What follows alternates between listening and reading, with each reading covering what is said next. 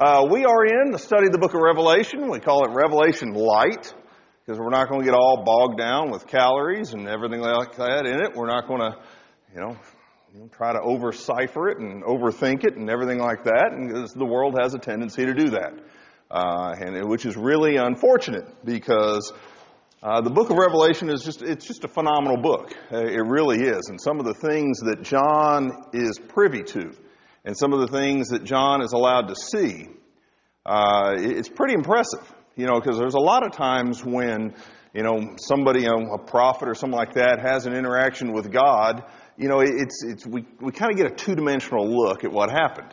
And here, in this case, John's going to give us, in very graphic and glowing detail what's going on. And it's just absolutely wonderful. We are going to, and we're in, this is our fourth week. We're going to cover chapters 4 and 5. We're going to try to clip along at about 2 chapters a week. We'll see how that goes. If not, we'll just sit down and do the best we can, because there's just so much in it. I mean, we could literally spend a couple of years, and I promise you, it'd still be pretty exciting. You might still get tired of it, but that's okay. But you'd really enjoy it. But we're in chapters 4 and 5, and if you remember last week, just kind of a quick review from last week, we looked at it, and John introduced the setting, he introduced the circumstances of his writing, which is to say that we understand that John was imprisoned. John was, for his work in the gospel, and he was a fellow partaker in all of the things that were going on, including the tribulation and everything else. We saw that, with graphic imagery, John tells us of the appearance of Christ. And when I say graphic, that's not the same way, oh, that was a graphic movie, or oh, that was a graphic language, or something like, no, just very, very descriptive. Not passive. And I imagine John probably kind of wrestled even with what words to use. How do you describe, the best meal you've ever had? It's tough to describe. How can you describe the feeling, the first time you saw, your child, being born? How do you put that into words? That's nothing compared to what John got to do when he turned around and saw Jesus.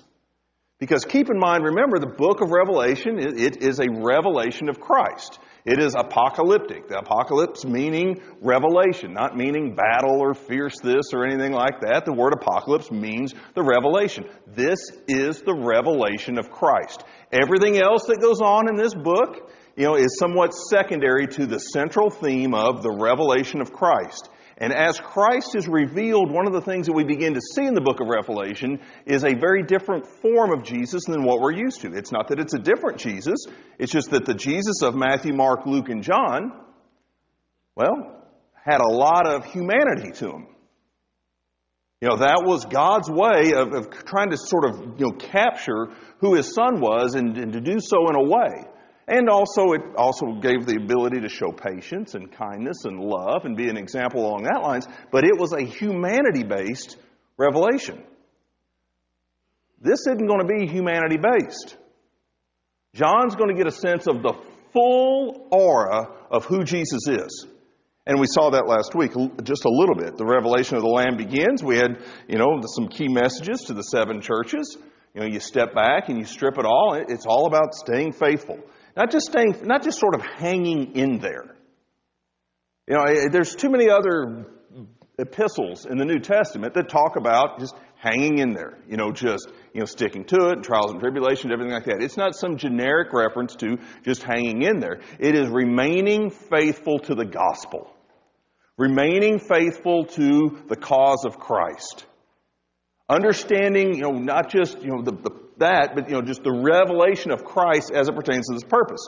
And that none are to be lost. They need to finish what got started. Okay, so now we're going to move on. Now we start in chapter 4. Now in chapter 4, we start really getting into some imagery. That's exciting, isn't it? It is for me. Hopefully it is for you guys too. But when we do this, especially chapters 4 and 5, are probably 2 of the preeminent chapters in this book. And if you don't get your head around what's going on in chapters 4 and 5, the rest of the book is almost a waste to read. I shouldn't say a waste to read, but if you can't get your head around what's going on in 4 and 5, I'm not talking about the imagery. I'm not talking about what does this mean and what does this mean and everything like that. I'm talking if you can't get your head around it, we got to stay here. So we're going to stay in chapters 4 and 5 until everybody raises their hand and says, okay, we think we got it.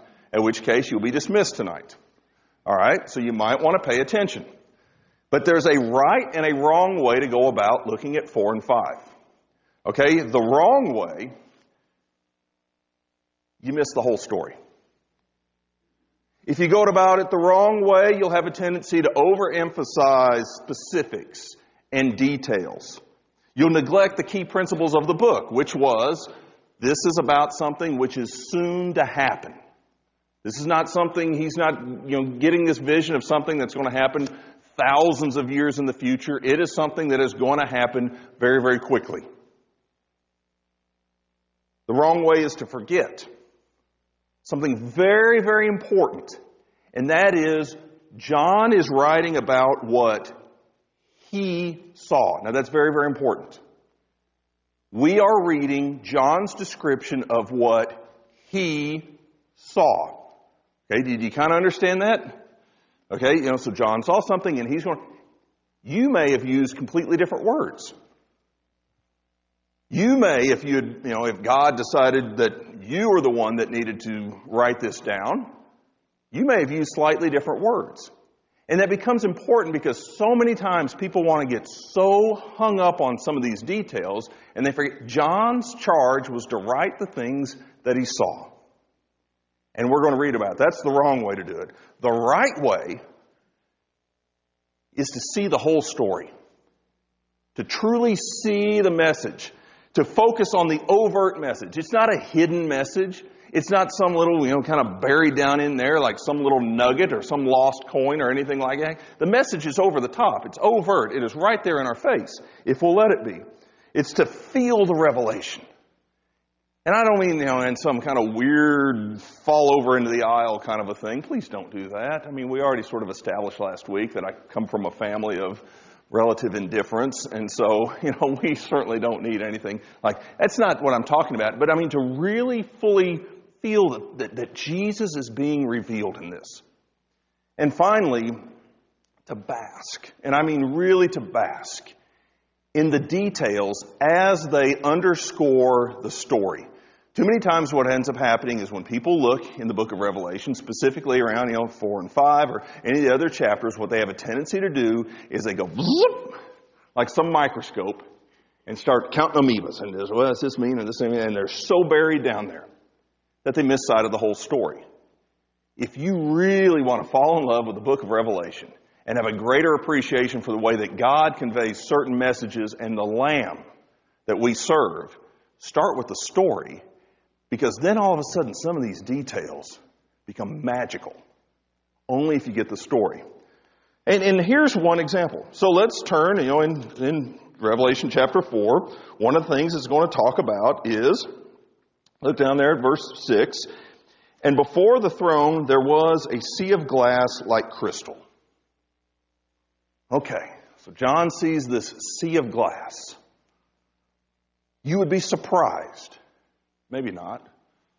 You'd be disappointed at the number of articles that are out there. The number of people that sit back and say, well, the sea of glass is this.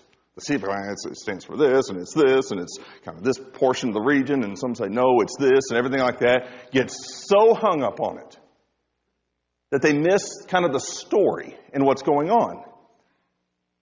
Because you got to think about the sea of glass from a magnifying standpoint.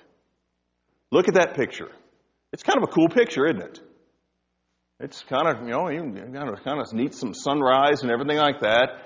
It's taken, across a very still lake.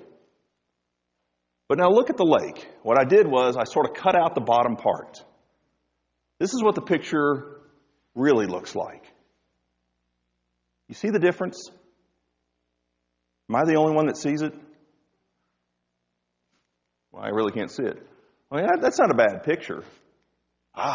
that's pretty cool, isn't it? It's little things like that you begin to understand as John sees this. John's not trying to point specifically to what the crystal sea means and who that is or anything like that. Instead, one of the things we're going to see is that's the only way that John can really describe just how the throne of God shines and glows and does so in such a way that the only thing that he can liken it to is a reflection across a still sheet of glass, water, that just makes a picture go from that to that. Okay, let's get going. All right. Chapter 4, verse 1, "And after these things I looked, and behold, a door standing open in heaven, and the voice which I had heard, like the sound of the trumpet, spoke to me and said, 'Come up here, I will show you what must take place after these things.'" This is the transition. So Jesus has revealed himself. He knows he's talking to Jesus. Jesus has sort of, said, "I am the first, I am the last, I am the Alpha and the Omega. I got this under control. John, first of all, I want you to send this message to the 7 churches." Now, this is how he transitions. And just imagine the transition. Now remember, John's caught up in the Spirit. We don't know exactly how this looked or anything like that. So let's not overly ascribe to, any picture that I put up there, because it's going to be wrong. Okay, it's just the best we can come up with here on this side of eternity. But here's the transition. There's this open door, and John's going to get to walk through it. Now, I don't know and my guess is John never took a step. My guess is he was either sitting or laying or something like that. I mean, physically, this is, he's not going up a set of stairs. But it's kind of like a dream. I hate to say the word dream, but if I do that, at least you guys can kind of connect with it. And so John is about to go through this door. And he's going to transition. And he's really going to see some cool things on the other side of that. And I just think that's just a wonderful way for John to sort of be introduced to what's about to happen. Because if you just stop and think about it, because it isn't just that, a door was open and John let himself in, right? The door was open and John was asked to come on in there. And he says, and again, "Come up here. I'm going to show you," and again, what does he say? "Things that must take place real soon." So even as he walks through the door, the voice of Jesus is reminding him, "John, you're about to see something. And you're going to see some things that are about to soon take place." Okay, so first thing he talks about, we talk about the throne. And that's verses, basically, chapter 4, really kind of through the end of the chapter. But, in the beginning there, he's going to see a throne in verses 2 through 4, and actually 2 all the way through down through 6. He's going to describe this throne that he sees. And you can go through it, but some of the key things he talks about, it's occupied by not just one, but in the better translations, the one. In fact, in your Bible, if you look at that, one is capitalized, isn't it? In most of your translations. It's that way for a reason. Because what John is about to see, and again, this sets the stage because John is now going to get a sense of the true, the sanctity of God and the sanctity of the throne and the glory of the throne and the glory and the aura of God. And he's going to see, and we're going to establish that first and foremost because there's a lot of tribulation going on for God's people. There's a lot of rough things happening to Christians. There's a lot of reason to doubt. There's a lot of reasons to fear. There's a lot of reasons to worry. There's a lot of reasons to cry. There's a lot of reasons to hide. There's a lot of reasons to stop being faithful for God's people during that time. And even for God's people today. There's a whole lot of reasons you can come up with. Just sort of sheepishly hide your faith. And before Jesus is going to reveal how he's going to deal with some of this, the first thing he's going to reveal, this is the Christ whom we serve. Now, they talked about a throne when Jesus was on earth. They talked about a kingdom. But John had no way of really fully understanding that.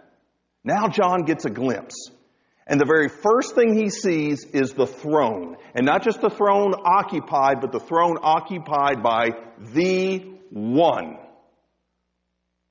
A throne capable of being occupied by only one. And again, all of this underscores the fact that everything that's about to be revealed is that Jesus is the one. He's got this. And so he talks about occupied by the one. He uses words like jasper and sardius and a rainbow and emerald just to get some sense of just sort of how it shines. You know, it just looks like a precious stone. And the beautiful colors of jasper and sardius and emerald. And if you've ever seen, some of those, just really high quality gems, I never have, but you see them on TV or anything like that, and, of any size, and the way that light hits it, and just sort of the magical colors that just come out of it. The rainbow. That's what John sees. I don't know if he's not specifically saying it is made out of emerald. I don't know what it's made out of. But I know that there is nothing here on earth that is possibly, that is in any way worthy of the throne of God. But it's John's way of saying it just looked like gems. And then there was lightning, he says. Not like some Kansas thunderstorm or anything like that, but just the power. It's just that it was the throne. It was not just a chair in the middle of a nice room or anything like that. It was the throne. And so with passion and drama like thunder and lightning, John says, this is the throne. And one is sitting there. There's 7 lamps. A fire burning in front of it. The 7 spirits of God. We'll talk about that later. But remember, the number 7 is perfection. It is complete. And he goes on to say there's this sea of glass. Now, I don't know what it looks like. I can't possibly get my head around it. But there's people that have painted pictures, and here's just one. I don't know. I know it's wrong. And he goes on then to talk about, so that's kind of that scene. Now we got to quickly move. And then, we talk about, the throne, and then we come down to verse 6. And one of the things it says in verse 6 is that there are 4 living creatures around this throne. Now, I skip back. On the outside, he talks about 24 elders with robes. And he even goes on to say, golden crowns on their head. We'll get to those in a second. 12 is a great number. Back then, 2 times 12 was even better. And the vision that you begin to see unfolding here is not just the throne of God, but the throne of God worshipped for eternity by all of creation. Remember Paul said, every knee is going to bow. Every tongue is going to confess that Jesus Christ is Lord. Well, that isn't just here on earth. That isn't just during the judgment. What John begins to see is all those, and again, when we think of elders, we think of those in a preeminent position. They are there surrounding this. And he talks about these 4 creatures. And we look at the 4 creatures and look what he kind of says about them. One looks like a lion. It didn't say it is a lion. Like a lion. Like a calf, or your version may say an ox. Like that of a man. Like a flying eagle. Okay, these are the 4 immediately kind of around there. And again, I don't really know exactly how that works. Now, if you want to go back to Ezekiel chapter 1 or Ezekiel chapter 10, one of the things you'll see is it's very, very similar to the vision that Ezekiel had. And with it all, what you begin to understand is just kind of the relevance of the lion. Oh, that which is powerful and strong, and mighty. The king, we think of with a lion. With a calf or with an ox, typically you think of strong. With a man, you think of intellect. With a flying eagle, you think of, precision of eyesight and swiftness, whatever. And that's what John sees. And remember, he said, like a man, like a lion, like an ox, like an eagle. And he goes on to talk about how they had, 6 sets of wings. which is kind of interesting. If you, it's just for fun. If you want to go back to Isaiah chapter 6. Everybody, Isaiah chapter 6. He talks about, this is very similar. Isaiah chapter 6 talked about seraphim. He gets to see he sees all of this vision he has. Remember, we said that in the book of Revelation, there's a lot of references back to the Old Testament, not specific quotations, but references, and allusions to, kind of alluding to, various stories, various visions, various things in the Old Testament. Well, here's one. 6 sets, 6 wings. Isaiah saw, each having 6 wings. With 2, he covered his face. With 2, he covered his feet. And with 2, he flew. Okay, so it is a vision that is not uncommon to John. Again, it's not just a vision that's not uncommon to John, but when John describes this, it has meaning to the Christians in the first century who would have been tied back to, the sites and the teachings and the writings of Isaiah or Ezekiel. And so again, there's a consistency. It means something. It resonates to them. Maybe a little bit more than it probably does to us today. But again, he goes on to say they've got eyes just everywhere. Well, what's that for? That seems kind of creepy almost, doesn't it? Just eyes and everything. Well, it's because we think of it as a horror movie or something like that. What John's trying to imply is they see everything. They know everything. And so, there's a lot of people that'll worry a lot about who these creatures are. But most important is what they say and what they do. Because what the Bible says about them in verse 8 is all day, all night, they never stop saying, "Holy, holy, holy is the Lord God Almighty, who was, who is, and who is to come." That's where we need to get our head around. Oh, man, what about the wings, and what about this, and what about the face like a lion? Okay, that's important. To understand just the totality that creation serves the Lord and bows in reverence to Him. But the important thing is they keep saying, "Holy, holy, holy." In fact, it goes on to talk about then the 24 elders in verse 10 fall down before Him, John says. Those that sort of represent, kind of, I don't want to say, highly respected, highly exalted. They fall down. And they say, "Worthy are you, O Lord, our God, to receive glory, honor, and power." And so in chapter 4, with great graphic language and everything, we see the throne of God.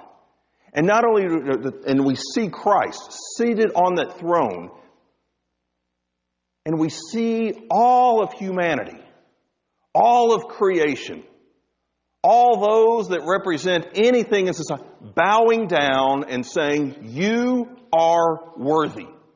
You are the Almighty." Not just one time, but continually, over and over again.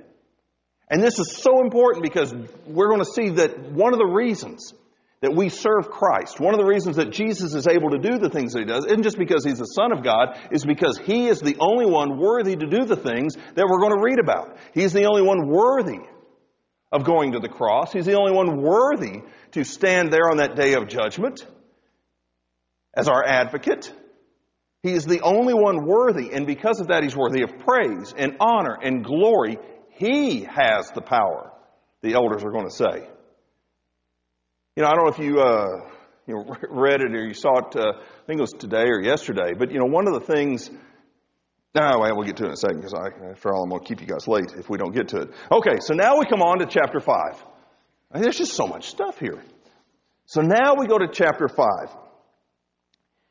And John's looking at this and he says in verse 1, "I saw on the right hand of Him who sat on the throne a book written inside and on the back." It was written inside and on the back, and it's sealed with 7 seals.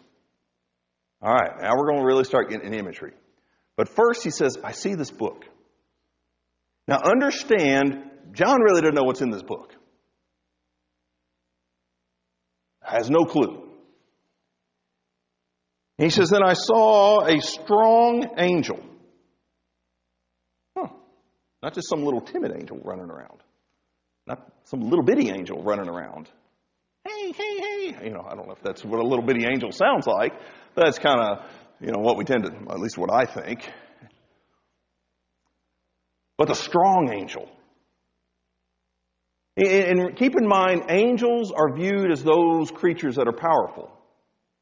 And so this is the strong angel. You would think if anybody up there could take care of some business down here on earth. I mean, we saw regular angels in the Old Testament come down and do some things. We saw regular angels come down and minister to Christ and do some pretty cool things here on earth. I wonder what a strong angel can do. Well, the Bible says the strong angel basically stood there and says, who's worthy to open the book? Who can do it? The strong angel acknowledges in heaven he's not worthy. He's not powerful enough.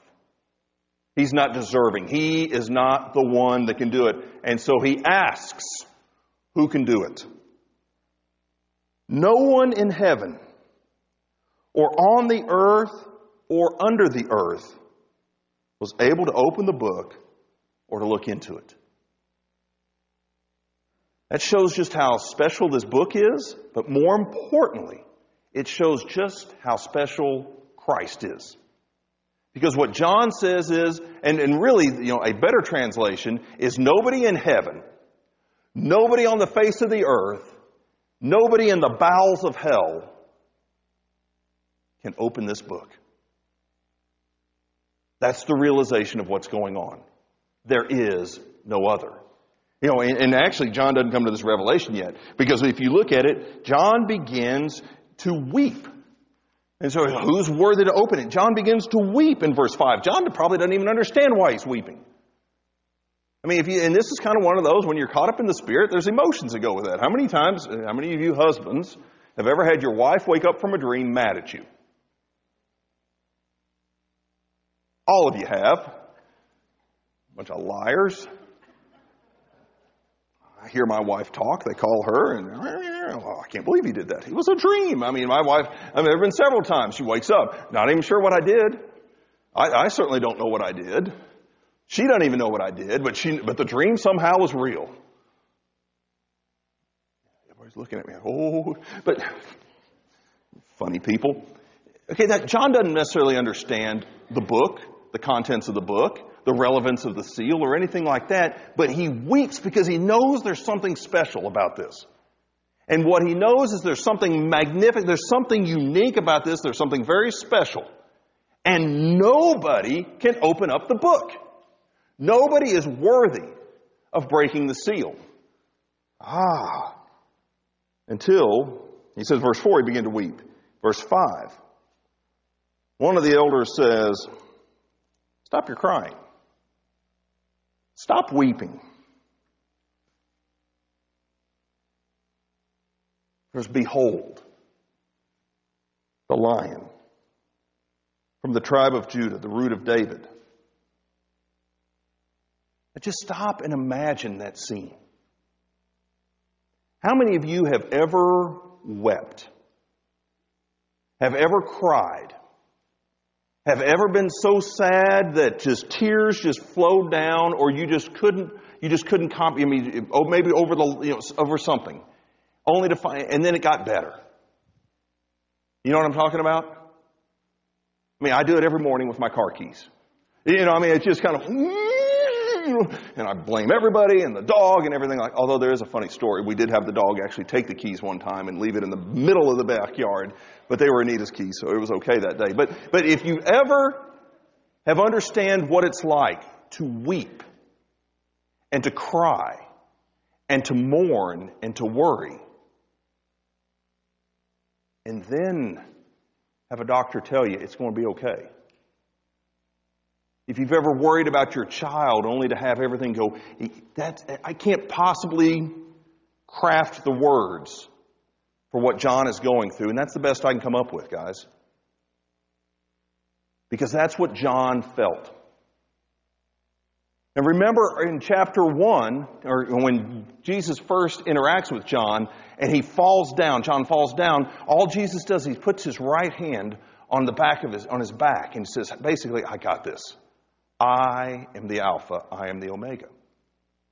John weeps, John mourns, laments the fact that that book cannot be opened. And then one of the elders says, stop your weeping. The lion's got this. The lion from the tribe of Judah. And not only does he go on, but in this description, the lion, part of Judah, who has overcome, and that's important in all of this, who was, who is to come. Jesus says, death no longer has any dominion over me. I've got the keys to heaven, and I've got the keys to hell. And so what the elder there is saying, hey, don't cry. Stop weeping. Behold, the lion from the tribe of Judah who has overcome.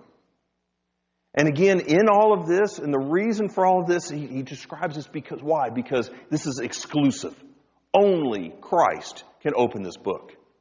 It's not only just exclusive, he is worthy. This isn't just a capability thing. Okay?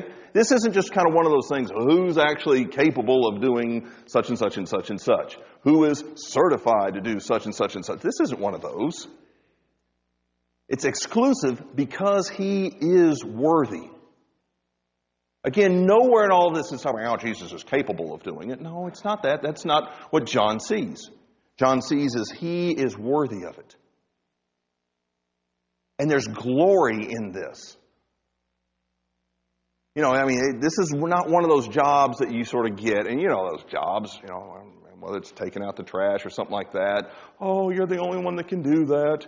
You're the only one that can get the ladder and change the light bulb. And that doesn't happen at my house. I'm talking about your house and everything like that. Oh, Dad, I can't do that. Only you can do that. We're not talking about this type of interaction. It's exclusive because of he's worthy. Why is he worthy? Because he has overcome. Which is the Bible's way of saying death has no dominion over him. He has suffered. He has risen again. He's overcome the grave. He is the only one that can do that. He is the only one that has done that. And so he will have. And then he goes on to say, and then I saw between the throne of the four living creatures and the elders of the Lamb standing as if slain, having 7 horns and 7 eyes, which are the 7 spirits of God sent out into all the earth. He came, he took it out of the right hand of him who sat on the throne, and when he had taken the book, the 24 elders, the 4 living creatures, the 24 elders fell down before the Lamb, each one with a harp, golden bowls full of incense, which are now the prayers of the saints. Okay, there's some imagery that goes on here.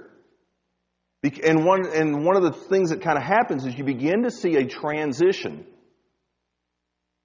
And now we see Jesus as the Lamb. Not just any lamb. But even as in this vision of the Lamb, there's the acknowledgement that he was at one time slain for our behalf. That he one time bled for the sins of all. And again, remember, that's the context of what the elder said. He has overcome. Not just God trusts him to do it. God made him capable of doing it. He has overcome. He is worthy of opening this. And as the Lamb gets the book. And remember, and again, you begin to see the Lamb. Remember, the concept of the Lamb was talked about even on earth. But they just couldn't get it, could they? Because a lamb was a material thing. It was a mortal thing. If you walked the face of the earth, back when Jesus was on the face of the earth and the disciples, you kill a lamb, it's dead. It's dead. Not anything you can do about it. It's dead. It bleeds out. Well, here they begin to understand the lamb was slain, but here's the lamb, John says. I'm seeing it. And what's going to happen is he is now going to open the book. And again, all of this leading up to the opening of the book in chapter 6, which we'll get to next week, is understand just the absolute nature of God and of His Son, Jesus. And what that really, truly means. And as this is about to take place, again, the four living creatures that sort of represent sort of all of humanity and all of creation, they bow down and they worship Him. You know, the leaders, if you will, they bow down and worship, and before Him, before the Lamb, look what they've got. They've got a harp, they've got incense. Again, these are visual images from the Old Testament, that were part of worship and part of, the presence of God and sanctity and everything like that. But they had these golden bowls full of incense, which are the prayers of the saints. Now remember, what was the role of incense back in the Old Testament? Or even back in the New Testament. So it was kind of this aroma, wasn't it? To remind, to make aware of. And we talked, many times when God was pleased with people, He would talk about how He acknowledged and how He accepted and how He respected the smell of the incense of their offerings. And what a beautiful thing that was back in the Old Testament. All right, here we go. The prayers of the saints. This is so absolutely beautiful. Because they are bowing down, they're giving God the glory, and what John sees visually, and the essence that he gets, is the prayers of the faithful, waft up to heaven, just like incense. That to me is such a beautiful scene. And maybe it's because, it might just be I'm the only one some days that wonders, did God hear my prayer? Did God listen to my prayer? Was God even aware of my prayer? And I imagine back in the first century when you've got Nero and Augustus and everybody like that running around killing Christians and tormenting them and persecuting them. When you meet in a small room and you got to be real quiet because you're afraid the Roman army is going to come drag you out. When you give all that you own and all that you make to the emperor. When they single you out and they make fun of you and again they torment your lives and they kill for no very, very good reason. Because of your faith, it would be very, very easy as you go to bed at night to doubt whether or not a prayer is really worth it. Does God even notice? Look at all, and remember we talked last week about some of those churches, tremendous poverty, tremendous tribulation. Awful persecution, both physical and mental, economical, and everything like that. And what John sees is before the throne of God, the prayers of the saints drift up like incense. It is a beautiful scene. And even though it's talking about things that were about to take, now remember, it's about things that were about to take place. The throne has always been there. What goes on at the throne has always been there and always will. This is not some temporary throne of God kind of a thing. This is the eternal throne of God we're going to see. And before the eternal throne of God, where all of creation bows down before Him, gives Him honor as the Almighty, the prayers of the saints drift up like incense. Okay, let's keep going. And they sang a new song. They already sung 2 songs before, right? The Holy, Holy, Holy. And then they sang, Worthy art thou. Again, the holiness of God. You are worthy, back there in chapter 4. And so now everyone sings, Worthy art thou to take the book. Now, I don't know what the tune is to this song or anything like that. That's just kind of a way of saying, they're saying that worthy art thou to take the book, to break the seals. Why? For thou wast slain, and didst purchase for God with thy blood men from every tribe, tongue, people, and nation. Oh, it's magnificent. It's like goosebump magnificent. Because it isn't just worthy are you because you're capable. No, worthy of you because you purchased humanity. Because you did that with your blood. And he goes on to say, every tribe, every tongue, every people, every nation. Thou hast made them to be a kingdom and priests to our God, that they will reign upon the earth. Not just did you redeem them, but you have made them royalty. You've established a kingdom. Notice, look what he says. Thou hast made a kingdom. Not he's going to make a kingdom. Hopefully we'll get to the kingdom or anything like that. No, he's worthy. Why? Because he redeemed with his blood. He established the kingdom. Real time here, folks. And I looked, he says, and I heard the voice of many angels around the throne and the living creatures. Now he sees many angels and the living creatures and the elders, and the number of them was myriads of myriads and thousands of thousands. All of a sudden, John just sees angels everywhere. All of heaven is now surrounding the throne, saying in a very loud voice, louder than what I'm even getting to, worthy is the Lamb that was slain to receive power, riches and wisdom and might and glory and honor and blessing. Wow. You ever notice, you've been here on one of those Sundays when we've got a lot of people? And it's just having one of those Sundays, a lot of visitors, nobody sleeps in. It's usually kind of right over there at the daylight savings when they didn't realize and anything like that. But everybody's here. And everybody's singing loud. And they're singing those, the songs, not those obscure songs that Mark Yakeley likes to lead or anything like that. I'm talking about the good, tried and true traditional ones. Yeah, I looked to make sure he wasn't here. But anyways. And you know what that's, when everybody sings. I love the new hymns, don't get me wrong. But what I love about the traditional ones, or the old ones, if you will, is the fact that everybody sings them. It's got nothing against new or anything. It's just everybody sings them because everybody knows them and they sing better. They sing louder. And when that happens, this place is pretty cool to be in.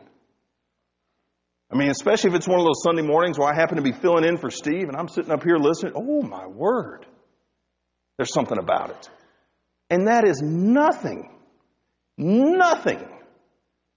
compared to what John got to witness. As all of heaven, countless, sing, worthy is the Lamb. And look at verse 13, every created thing which is in heaven and earth, and under the earth, and on the sea, and all the things in them, I heard them saying, to him who sits on the throne, to the Lamb be blessing and honor and glory and dominion forever and ever. The four living creatures kept saying, Amen. The elders fell down and worshiped. Again, notice the scene. Because all of this is being described as, how'd I go backwards? There we go. Because the whole point of all of this is to give us a sense of the throne and the one who occupies it. And before we get on to anything else, before John is allowed to see anything else, and John's going to see some pretty cool stuff, what God wants John, what Jesus came to show John, is this is the throne of the Almighty. And this is the one who sits there. And John was given some visual clues that this was a pretty cool throne, with thunder and lightning and just the colors and the rainbows and the brightness and everything like that, and the way it just continually reflected. But not only that, he was shown that all those, every knee, every tongue, Jesus is Lord. He is worthy To Him be the glory. Everybody. Countless hosts of heaven. Jesus is the Almighty. And that becomes the backdrop. Again, remember we talked about this. It's the book of Revelation. Not the revelation of some Armageddon-like battle or anything like that. Not the revelation of the end of the world. No, the revelation of Christ. And John got to see just a glimpse of it. He got to see His throne. He got to see the manner in which He sits on the throne. And more importantly, he got to realize just the respect, the earned respect that all of creation gives to Christ. Let's go to God in prayer. Father, dear God, we cannot possibly fathom the sovereignty of your Son. Father, the power of the lion, the sacrifice of the lamb. God, we understand through just this glimpse, an account of a glimpse, God, that all of creation recognizes your Son's deity, recognizes that He alone is worthy, that He alone is capable, and that, Father, your throne is one of power and exclusivity. And Father, we just fall before it in great humility, embarrassed by who we are. But God, we are so inspired by the love that you have and the power that you have over all that we would ever fear and cry over and fret over. And God, our prayer is that you be with us. God, thank you for the reminder that you do hear our prayers. You do hear and see our tears. God, we look forward to the day that we can join this same group, and that, Father, we can sing your praises for eternity. Until then, God, we ask for strength. We ask for wisdom. God, help us with our faith. Through Christ Jesus we pray. Amen.